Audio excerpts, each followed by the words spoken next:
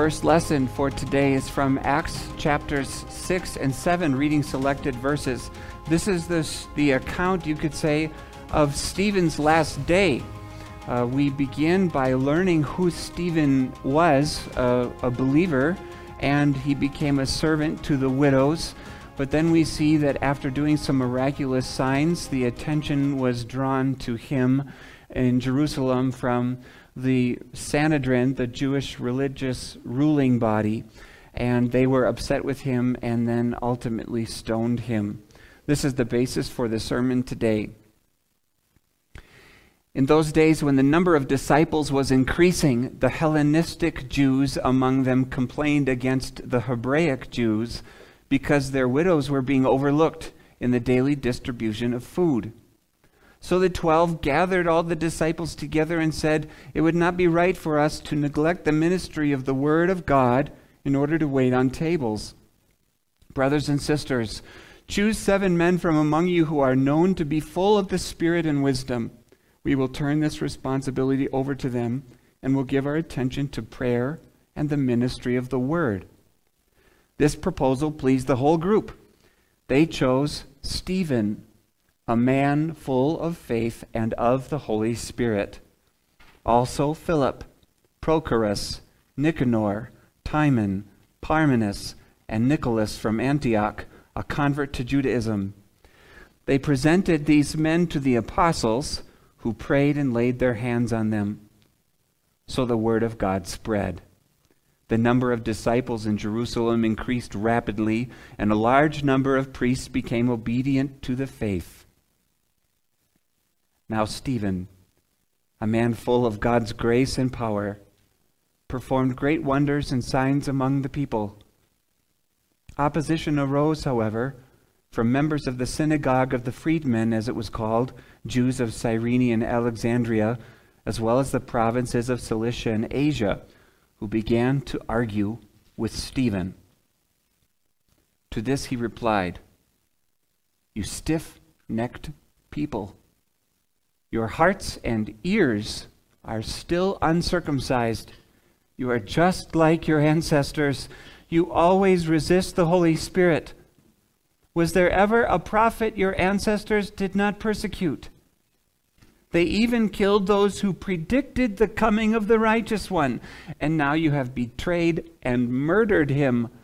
You who have received the law that was given through angels, but have not obeyed it." When the members of the Sanhedrin heard this, they were furious and gnashed their teeth at him. But Stephen, full of the Holy Spirit, looked up to heaven and saw the glory of God, and Jesus standing at the right hand of God. "Look," he said, "I see heaven open, and the Son of Man standing at the right hand of God." At this they covered their ears, and yelling at the top of their voices, they all rushed at him, dragged him out of the city, and began to stone him. Meanwhile, the witnesses laid their coats at the feet of a young man named Saul. While they were stoning him, Stephen prayed, "Lord Jesus, receive my spirit." Then he fell on his knees and cried out, "Lord, do not hold this against them." When he had said this, he fell asleep. The word of the Lord.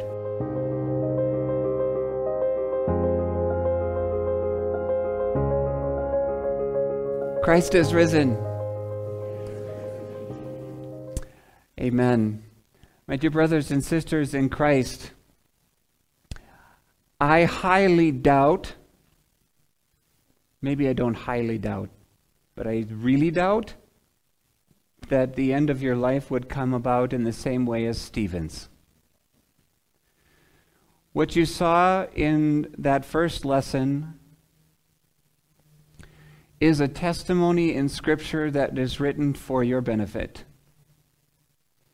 It is the story of a brother in the Lord and how he died.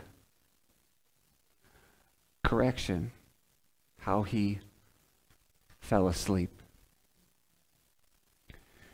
It's meant to encourage you because as we stand together as a throng of believers You and I are on this side of such a sleep. We are in the group Jesus is talking about. You're one of those in the world people. And so there's a prayer for you. That somehow, not just somehow, but by God's word and the name that is given by the Father to the world, the name Jesus to protect you, would remain yours. So when we gather in Easter 7 like this, it's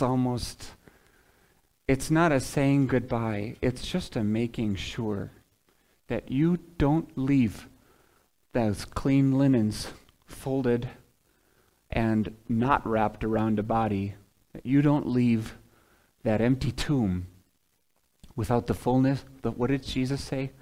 Without the full measure of joy within you. We refuse to go on. We refuse to go on until that joy is made complete. But as you know as well as I do, that completed joy is also an issue. On the one hand, Jesus says, I'm saying this out loud so they can have the full measure of joy. And on the other hand, he says, sanctify them, Lord. Do you know that what he's saying there? Sanctify them, Lord. He's moving you away from the corruption, the things that would spoil and rot and take and destroy your soul. Set you apart, far, far away. Get them into my name, Holy Spirit. Protect them by my name, so they be far away from the lies where the evil one is. Now we have these polar opposites, Jesus says. Keep them is the prayer. Keep them over here is the prayer of Jesus each and every day. Don't leave the empty tomb until you have grasped with your certain hope the power and the victory of our Lord Jesus. And we're going to have this church year, and we're going to have another church year, we're going to have another church year to keep bringing us back to work on that, sanctify them again and again and again by your word. Keep talking to these sinners, Jesus says. Father, keep blessing this church. Jesus says he's interceding for you. He said, keep putting words in their ears, speak to their hearts to move them this way. So we have always recognized this ultimate of ultimates, the fact that there's one thing going on in this world, the great split between what it means to be saved in the name of Jesus, kept, protected, and doomed to destruction under the curse of that name on the last day for those who refuse his Spirit. Right? Always recognize this. But what is secondarily true, and especially prominent for us today, is the fact that these polar opposites are magnetic. You are in the middle of a tug of war. And that word, sanctify them, in Jesus' prayer is his way of saying, I remain forever committed to this. Father, Son, and Spirit, your triune God, forever at work to this, that you might be drawn deeper and deeper into the love of God and solidified and cemented in your Easter triumph, that you might never taste what it is to have life without him. That's where we are today. I don't think you're going to die a death like Stephen. But I want you to picture yourself in his shoes. I want you to recognize the call to confess and stand and serve God in the fullness of the Spirit is the same one that you have. Those beautiful descriptions for how you met Stephen, it doesn't say, oh yeah, and Stephen lived on Broadway Street over there, and Stephen had a wife and 5 kids, and Stephen did this, and he liked to play this, and he did this, and he's a very crafty guy. No, it doesn't talk about that. It says, Stephen, a man full of the Spirit and wisdom, and he served the church. Stephen. Next time his name comes up, there's another comma. And Luke, the writer of Acts, says, I got to say this again about him. A man full of God's grace and power. God was using his instrument in this world, named Stephen, to be a blessing to the congregation, but he also was in the world. Not of it, but he was in this world. We can recognize that he's a believer, full of the Spirit, like all believers, that he's a believer, full of God's grace, like all believers, and power. He had opportunity to do miracles in that early Christian church that gave witness and testimony to God's awesome kingdom in the world. And then there was this pull the other way. I don't know, maybe social media pulls you the other way sometimes. Maybe it's a friend. Maybe it's on a sidewalk. Maybe it's in a school hallway. There's pulls the other direction, your own sinful nature. Is this really that important? Does that empty tomb really give meaning to every moment of my life and have the final word at my death? Does it? Does it? And doubt finds its way to worm into your hearts too. You don't have to die like Stephen to feel the pressure of the world, the sinful tug of our sinful nature. In our confession of sins earlier today, we confessed this, that I've been pulled. We have grieved your Holy Spirit, wasted time, sinful thoughts and words and actions. Did we not? We did. And we pray that God would do his work in our hearts right here, right now. Pull me back. Tell me about my Jesus. Tell me about that empty tomb and what matters most. Sanctify me far, far away. Pull me in the other direction. Please be the only magnet for me today and forever. Because that's legitimate. And it was a full of the Spirit, Stephen, who was tempted. Do you think it was easy to look at the gnashing of teeth?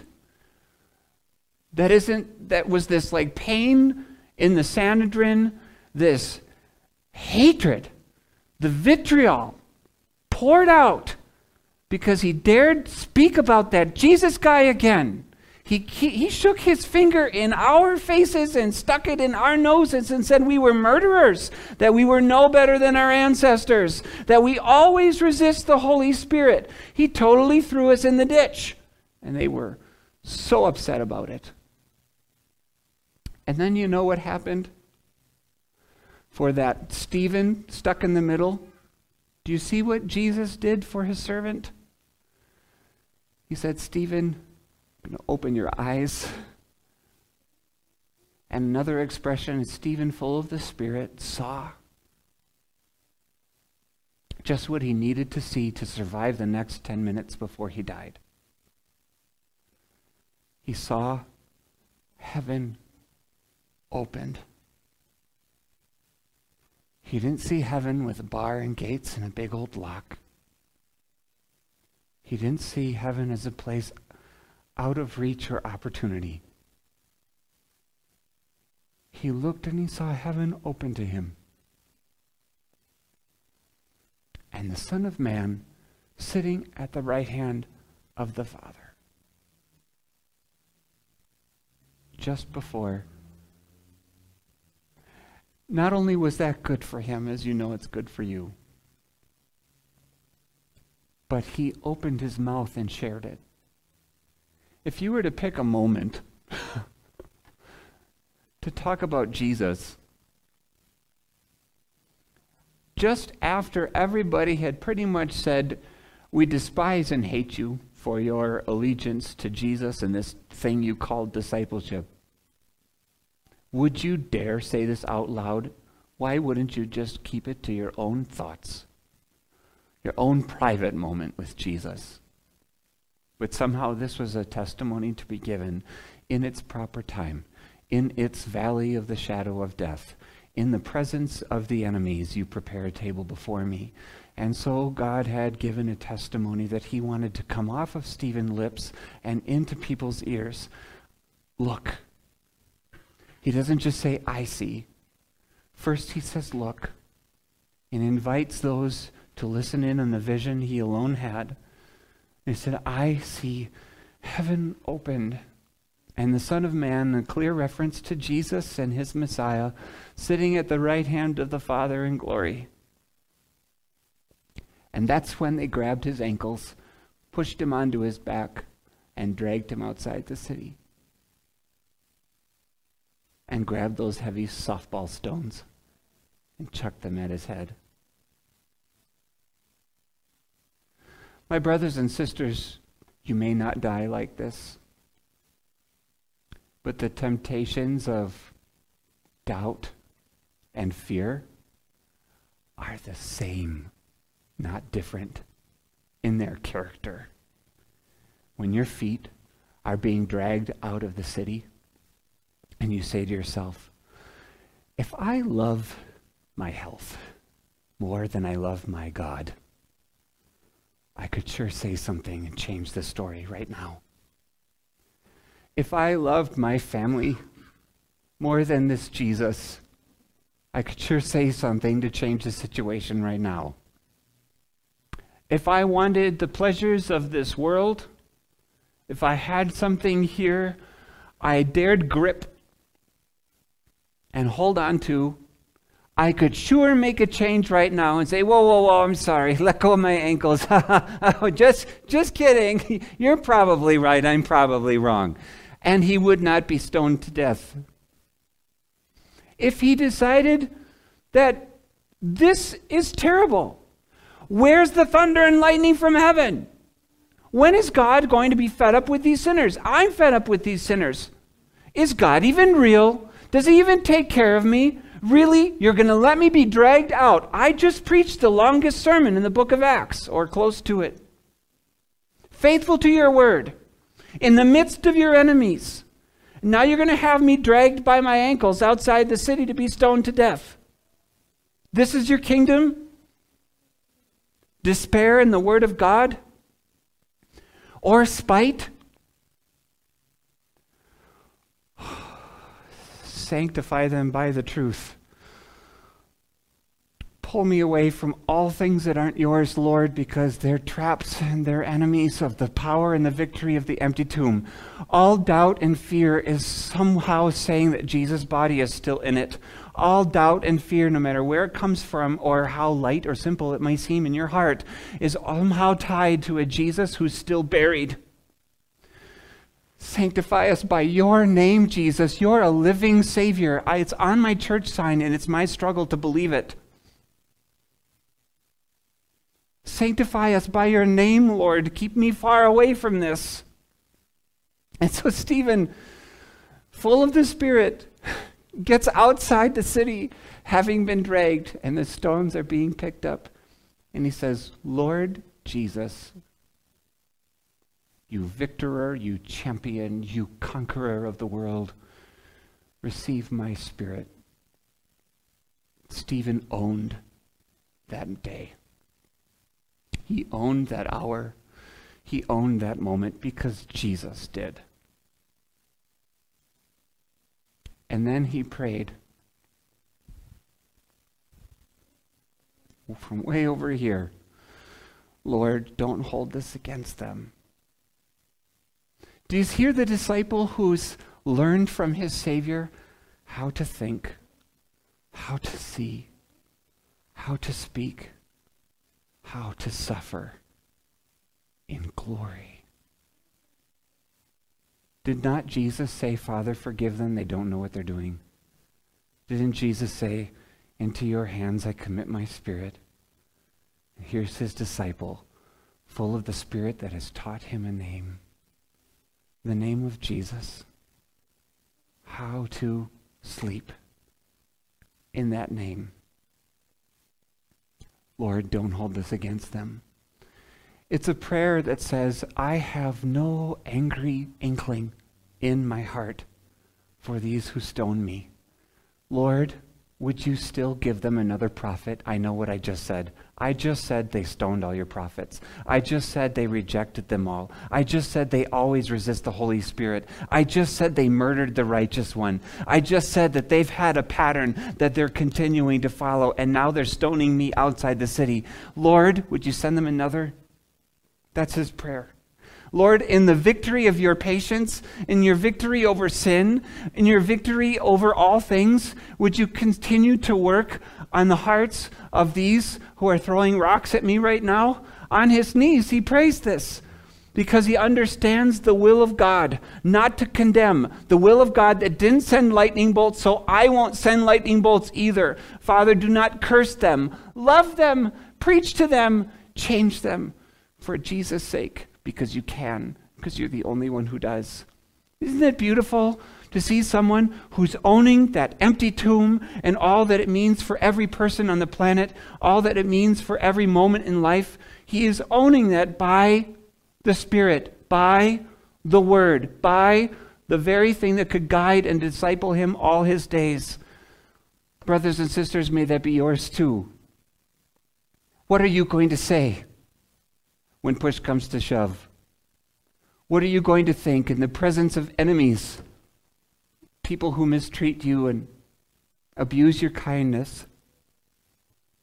Where's your heart going to be? Let Easter find its full measure to you. Full measure of joy.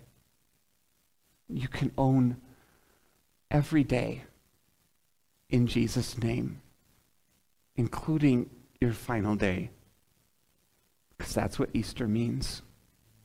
That's the complete gift, and it's yours. Christ is risen. Amen and alleluia.